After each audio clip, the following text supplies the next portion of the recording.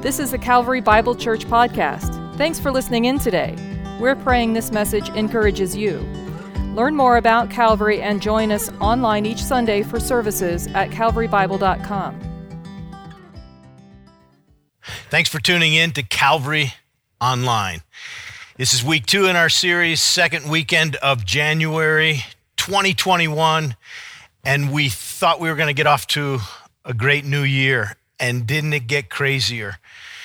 What a world we're living in of divide and challenge and uncertainty. And all I can say is that really leads us to this series with more purpose in our hearts to know we need to know who Jesus is. We're in this series called Jesus, the one who changes everything. He is the great I am. If you weren't with us last week, I would encourage you to go back and listen to that opening series in which we start again. It's not an opening week. But that's okay to do something like that, right? A little quicker.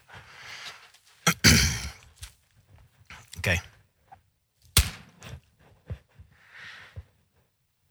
Hi, Calvary. Thanks for tuning in to our worship service online on the second weekend of January 2021. We were thinking we'd get off to a great new year, and didn't it get crazy already? We're living in a world that's in trouble, turmoil, division, strife. And all that leads us to is the certainty that we have to look to Jesus. This is the reason why, for the opening months of this year, we want to look at a series called Jesus, I Am, the one who changes everything. And he is the one who changes everything. If you weren't with us last week, I encourage you to go back and look at the message where we introduced Jesus as the great I Am, the one who is uncreated, uncaused, all-sufficient, self-sufficient, omnicompetent, everlasting. He's the one that we look to. And there are these 7 statements that he makes in the New Testament, in the Gospel of John, that I am the bread of life, the light of the world, the door, the good shepherd, the resurrection and the life, the way, the truth, and the life, and I am the true vine. And we know that in these troubled days, the greatest anchor for our soul is being tied to the identity of Jesus and our identity in him. So we're in week 2 today. I am the bread of life. So if you have your Bible, open with me to John chapter 6. Now, there's a couple of things we have to do to help us get up to speed with the metaphor that Jesus uses of himself. I'm the bread of life. Because there is a massive gap between John chapter 6 and our lives in 2021 here in one of the most prosperous nations in the world. Let me see if I can illustrate it by asking you a couple questions. Number 1, where does food come from? If you ask most children, where does food come from, what will they say? Whole Foods, of course, or King Soopers, or Safeway, or Sprouts, or Trader Joe's. Food comes from the store. And in our world, that's sort of the way we think, because most of us didn't grow up on a farm to know that food actually comes from plants and animals. But in John chapter 6, a very agrarian society, where food comes from is such a different mindset. Or if I were to ask you a second question, what is the food staple for most Coloradans? I don't know what you would answer. It's impossible to answer, because you could have chicken today and steak tomorrow and fish on Friday, and you could go to a Mediterranean restaurant or an Italian restaurant or a Mexican restaurant or eat Thai food tomorrow.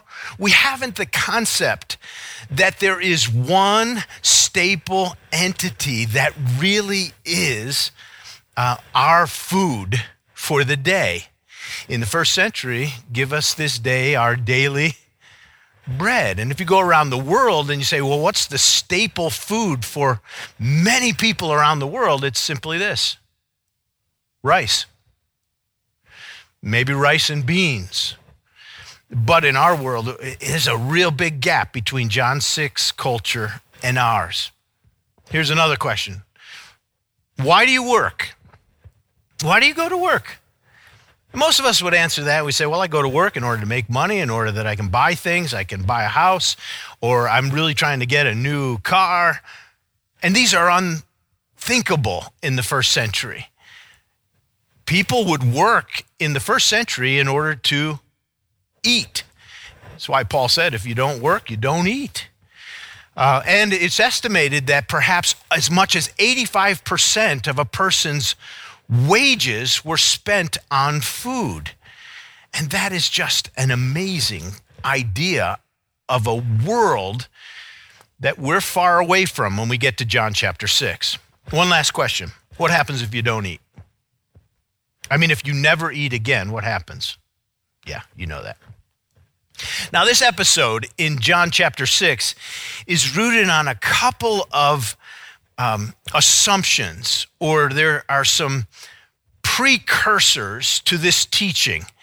And in John chapter 6, the opening of the chapter begins with one of the great miracles of Jesus, that he fed the 5,000.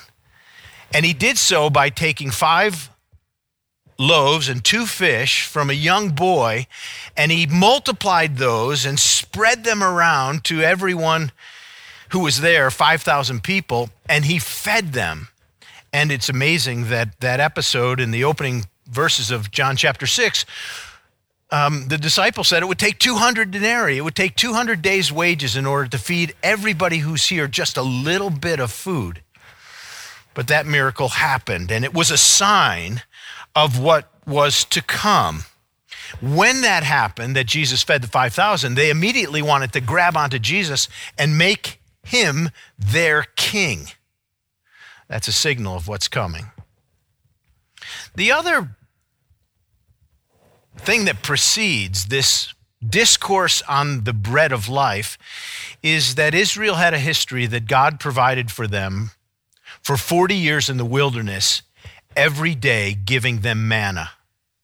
And every day they would eat manna in order to make it to the next day. And they would wake up in the morning and God would provide manna from heaven, bread from heaven, in order that they would eat today in order to make it to tomorrow. And that was in their mind. They knew that God had provided and that they had lived day to day on manna. And perhaps the last thing I'll just remind you of is that Jesus is making a statement that I am the bread of life. And again, if you were with us last week, you know that Jesus is revealing something about himself tied to the God of the Old Testament, who heard the groanings of his people. He remembered his covenant to them. He saw where they were. He knew their suffering, and he came down to them to lead them out of bondage in Egypt, and he promised to be with them. I say that to you because those verbs of relationship from Exodus chapter 3 emerge again out of this text from John chapter 6. Now what happens is, after the miracle of the feeding of the 5,000, Jesus goes to the other side in a boat, and a miracle happens on the way, and the crowd follows him there to Capernaum. And in verse 25 of John chapter 6, we read these words. When they found Jesus on the other side of the sea, they said to him, Rabbi, when did you come here? And Jesus answered and said to them, Truly, truly, I say to you, you are seeking me, not because you saw the signs, but because you ate your fill of the loaves.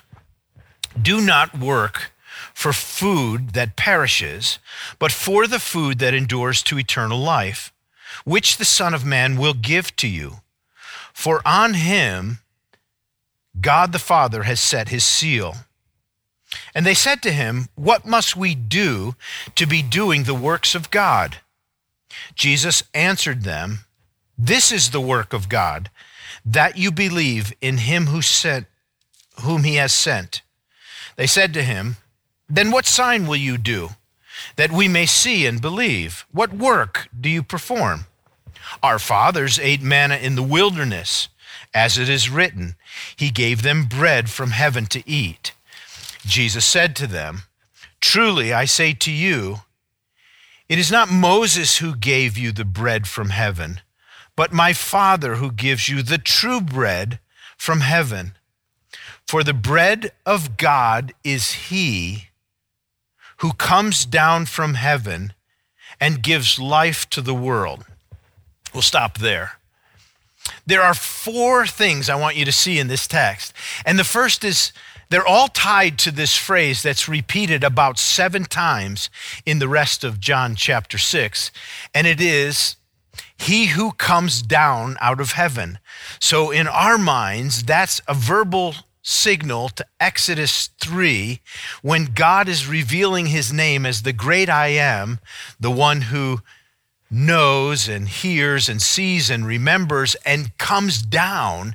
Jesus is now grabbing onto that phrase as the one who's coming down to be the great I am. And the first thing I want you to see is that Jesus is the great I am, the true manna. I am the true bread. Now, what happens in this episode is there is a great disconnect between the listeners in the crowd and Jesus. And He's using a metaphor, simply a means of taking something that they knew and associating it with something of greater meaning or other meaning, a bit more abstract. So what you will see throughout this conversation of the crowd and Jesus is they're talking about bread that they ate for breakfast or for lunch. And Jesus is talking about bread at a different level and talking about the true bread that comes down out of heaven. And He came down in order to be the true bread. You can tell that in verse 26, where Jesus says, You're only coming to me because you saw the sign of the feeding of the 5,000, but you don't really believe in me yet. But you had your belly full. And so now you're coming to me for more bread. Verse 27, don't just work for food that perishes, but work for the food that endures to eternal life, which the Son of Man will give you. The Father has set His seal of approval on Him. Jesus is beginning to say things about Himself, that He has a Father, that He's in heaven, and that the Father approves of what He's doing. And they're interested clearly in working for the food that you eat today and then need again tomorrow, the food on this level. They say to Him, what must we be doing to do the works of God? Jesus answered, This is the work of God, that you believe in Him who sent me. I think they're asking, what do we have to do for God's approval? Very simple answer here. Jesus simply says, you believe in Him that God sent. They challenge Him more. What sign are you going to do for us? What sign will you do for us? You get the sense that they're saying to Jesus, we want you to do for us what we want. And they're trying to define the relationship to Jesus. We want you to be our king. We want you to be our provider. Be the one who gives to us the food that we need for our bellies. They even go as far as to quote the Old Testament to Him. And they make an analogy back to the feeding through the wilderness of manna from heaven. He gave them bread from heaven. He gave them manna. So they quote some scripture to Jesus. You're really from God above? You know, in the Old Testament, in the wilderness, God took care of His people with manna. Can you do something like that for us today and tomorrow and the next day? And Jesus answered them and said, truly, truly, it wasn't Moses. Let me clarify something. It wasn't Moses who gave you that bread, but my Father gives the true bread. I want you to put your eye on those verses, verse 32 and 33. My Father gives the true bread, a bread that is of a different variety, the true manna from heaven. For the bread of God, and then he defines it, the bread that God gives is he. It's a person. The bread is not a substance. It is an identity of a person. It's he who comes down from heaven and gives life to the world. So the whole discourse begins with, first of all, Jesus coming down to say, I am the true bread. Secondly, the second he comes down follows on with verse 34. They said to him, Sir, give us this bread always. Give us this bread always. Now there's a connection between the word, give us this bread again and again and again and again and again, and what Jesus answers in verse 35. Jesus said to them, I am the bread of life. Whoever comes to me shall not hunger, and whoever believes in me shall never thirst. But I say to you that you have seen me, and yet you do not believe. All that the Father gives to me will come to me, and whoever comes to me I will never cast out.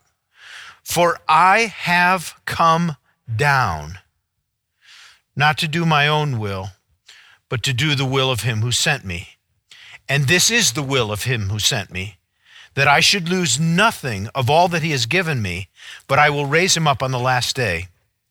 For this is the will of my Father, that everyone who looks on the Son and believes in him should have eternal life, and I will raise him up on the last day. The second thing that Jesus says he comes to do, comes down out of heaven, is not only to be the true bread, the real manna, the life-giving manna, but he comes down out of heaven to do the will of his Father. And there's some fantastic language here that Jesus uses to describe that he comes down out of heaven to do the will of the Father. And that is that when the Father brings people into saving faith with himself, he saves them and gives them to the Son. Verse 37, all that the Father gives to me will come to me, and whoever comes to me, I will not cast out. This is a beautiful picture of the security of the believer who is brought into faith by God saving them, bringing them into relationship with himself and giving them, as it were, to the Son. And then the Son saying the same thing, I will never cast them out. These go together, that the Father saves those who believe in the Son, and the Son keeps them, and the sense of security for those who are in the Son is beautiful. And it's tied to Jesus coming down out of heaven to do the will of the Father, to save people securely for all of eternity.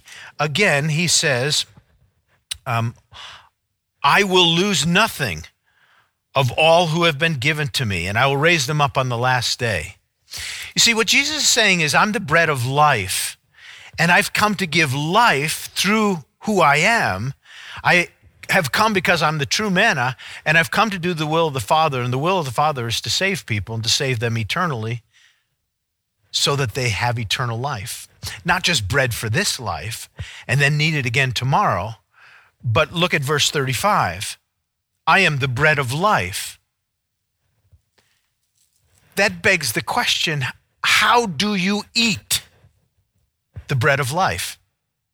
That's verse 35. Whoever comes to me shall not hunger, and whoever believes in me shall never thirst. Jesus is describing here the way in which you eat the true manna. Whoever comes to me will not be hungry. Whoever believes in me shall never thirst. So it turns out that here again, you see the crowd going one way and Jesus going another. Jesus is actually describing a different kind of bread himself and a different way of consumption. It's coming to him and believing in him. Now, they were missing it, but they shouldn't have missed it. They shouldn't have missed it because it might have come to their mind in the Old Testament that that's exactly what Isaiah prophesied and said. You should come, everyone who's thirsty. Chapter 55. Come to the waters, and he who has no money, come and buy and eat. Come buy wine and milk without money and without price. Why do you spend your money for that which is not bread, and your labor for that which does not satisfy? Listen diligent to me and eat what is good. Delight yourselves in rich food. Incline your ear and come to me. Hear that your soul may live. I will make with you an everlasting covenant. That's Isaiah 55 after 53, where our Lord is the suffering servant. I'm just saying that the crowd was not getting it. But Jesus was saying, I have come to do the will of my Father, which is to save people, to save them securely and eternally. And here's how it happens.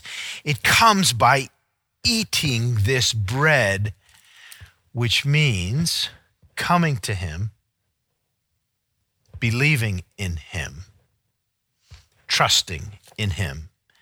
It's quite clear that they're missing this altogether, but it is how you eat this bread.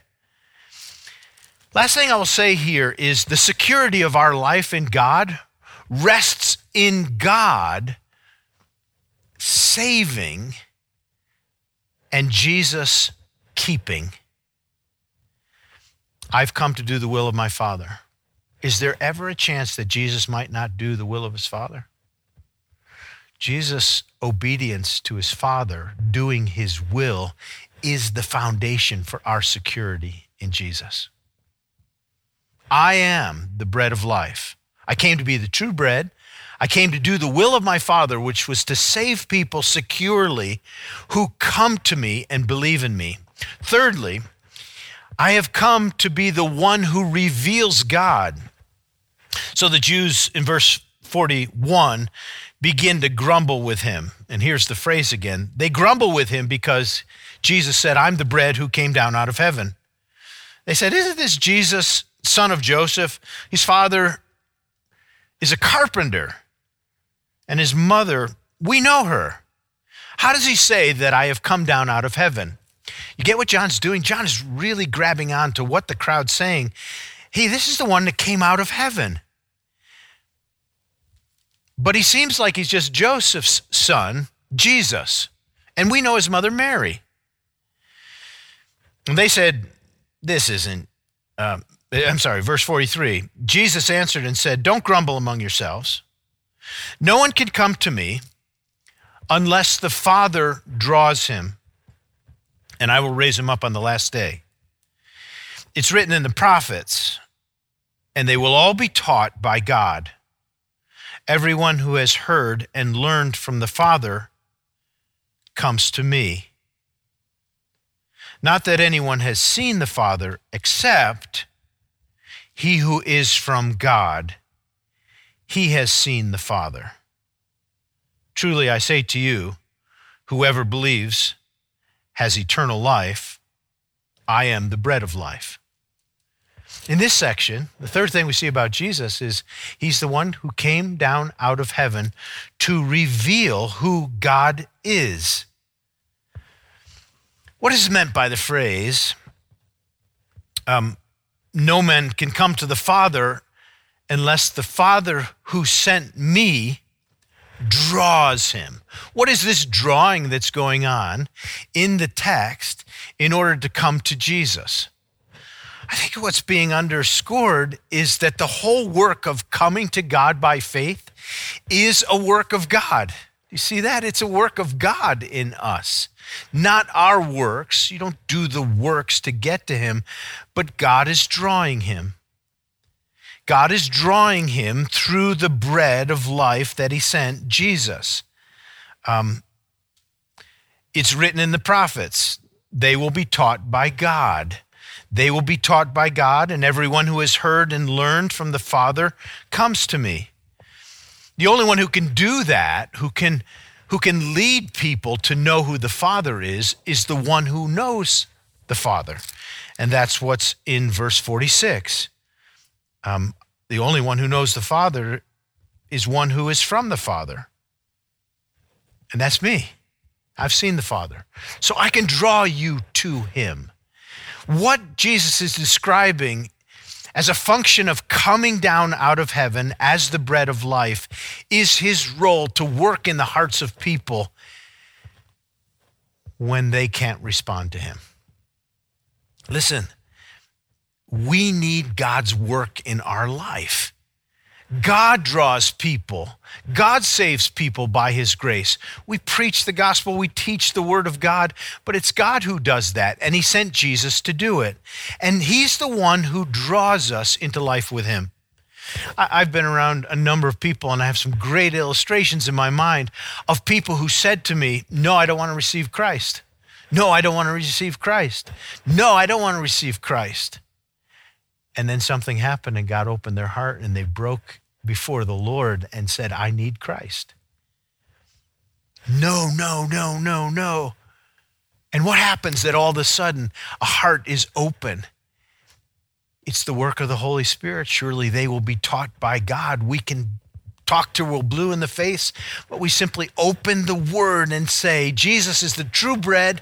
He came to do the will of the Father, to save eternally those who trust in him. And he's working in the hearts of people. No one can come to the Father unless he draws them. And I have come down to make the Father known, to be the teacher of the things of God. I am the bread of life. Now, the last thing I would say to you about the bread of life is that Jesus came down to offer his life, to give his life as the bread of life. And we pick this up in verse 50. This is the bread that comes down from heaven, so that one may eat of it and not die. I am the living bread that came down from heaven. If anyone eats of this bread, he will live forever. And the bread that I will give for the life of the world is my flesh. Now, at this point, you know that metaphor is happening, and the minds of the listeners are still thinking flour and barley and cakes. And Jesus now describes in full detail, in graphic language, that the bread that he's giving for the life of the world is his flesh. And so in the words that come, truly I say to you, verse 53, unless you eat of the flesh of the Son of Man, unless you drink of his blood, you have no life in you. Whoever feeds on my flesh and drinks my blood has eternal life. I'll raise him up on the last day. Are you listening? For my flesh is true food and my blood is true drink. Whoever feeds on my flesh and drinks my blood abides in me and I in him. What?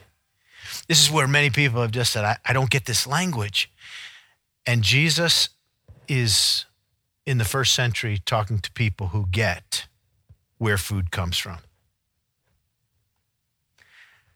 True eternal life comes because the Son of God comes down from heaven, gives his life, says it is true bread that you must eat. And he uses this metaphorical language. But let me see if I can help understand it better. Every time you eat, something has to die. Do you know that? Sometime later this week, you're going to go to the fast food place, you're going to get lunch, and you're going to order a hamburger. You haven't probably ever thought about it this way, but do you realize what had to die in order for you to have a hamburger? A cow had to die for you to eat. You say, well, I would never want to do that. I would never want to kill a cow. We don't think about that, but a cow died that you could have a hamburger. And so did lettuce and tomato and onion, and if you like pickles, cucumbers. Literally, in order for us to eat, something has to die. You say, well, if it's not a cow, then what is it? Then it's a fish or it's chicken. But in order for us to live today, something had to die so that I can eat. There's a substitution that takes place for me to have a meal so that I can be nourished, so that I don't die. And if I don't eat, I die. Do you understand that? That's really what Jesus is saying. They understood it more. But Jesus gives his life, and he dies so that our consuming him, our ingesting him, our embracing him leads to life for us. And if we do not eat him, we die. If we don't embrace him, say that language is too hard. Okay, then go back to verse 35. How did Jesus describe what eating the bread of life is? Whoever comes to me, whoever believes in me. If you come to Jesus and believe in Jesus, what will your life be like? Your life will be like you will never be hungry. You will never thirst. There will never be another time you will need to turn to any other source for spiritual nourishment, because he is the one who takes what is blind and gives sight. He gives life to what is dead. He takes what is corrupted in sin and he gives forgiveness. He takes the one who's in despair and grief because of our sin and he gives eternal life. And once you come to know Jesus, the bread of life, there is no reason to turn to any other source. This is what is meant when Jesus says, I am the bread of life that came down out of heaven. Not like the bread the fathers ate, verse 58, and they died. But whoever eats this bread will live forever. I am the true bread and nourishment. I am the one who does the will of my Father. I am the one who reveals what God is. And I am the one who gives my life as a substitute that you can have life. Do you know him? Jesus is the great I am who changes everything. Let's pray together. Father, thank you for sending your son Jesus to be the bread of life for us, the nourishment for our soul, the one who gives to the very depths of us when we come to him, salvation that changes everything and nourishes our soul like no other source of nourishment can give. And when you know Jesus, you are secure in the Father's hand. You are saved from your sins, and there is no thirsting. So I just say to you as you're listening, have you come to Jesus? Have you come to believe in him and to trust in him? He is the one source of life. And so we trust in you, God. We know what you can do in our life. Open our hearts to come near and to believe with all our hearts that you are who you say you are, the single source of nourishment. Thank you that you died, that we would not have to, that you are the bread that nourishes our soul. Nourish us today. We pray in Jesus' name. And everybody said, amen.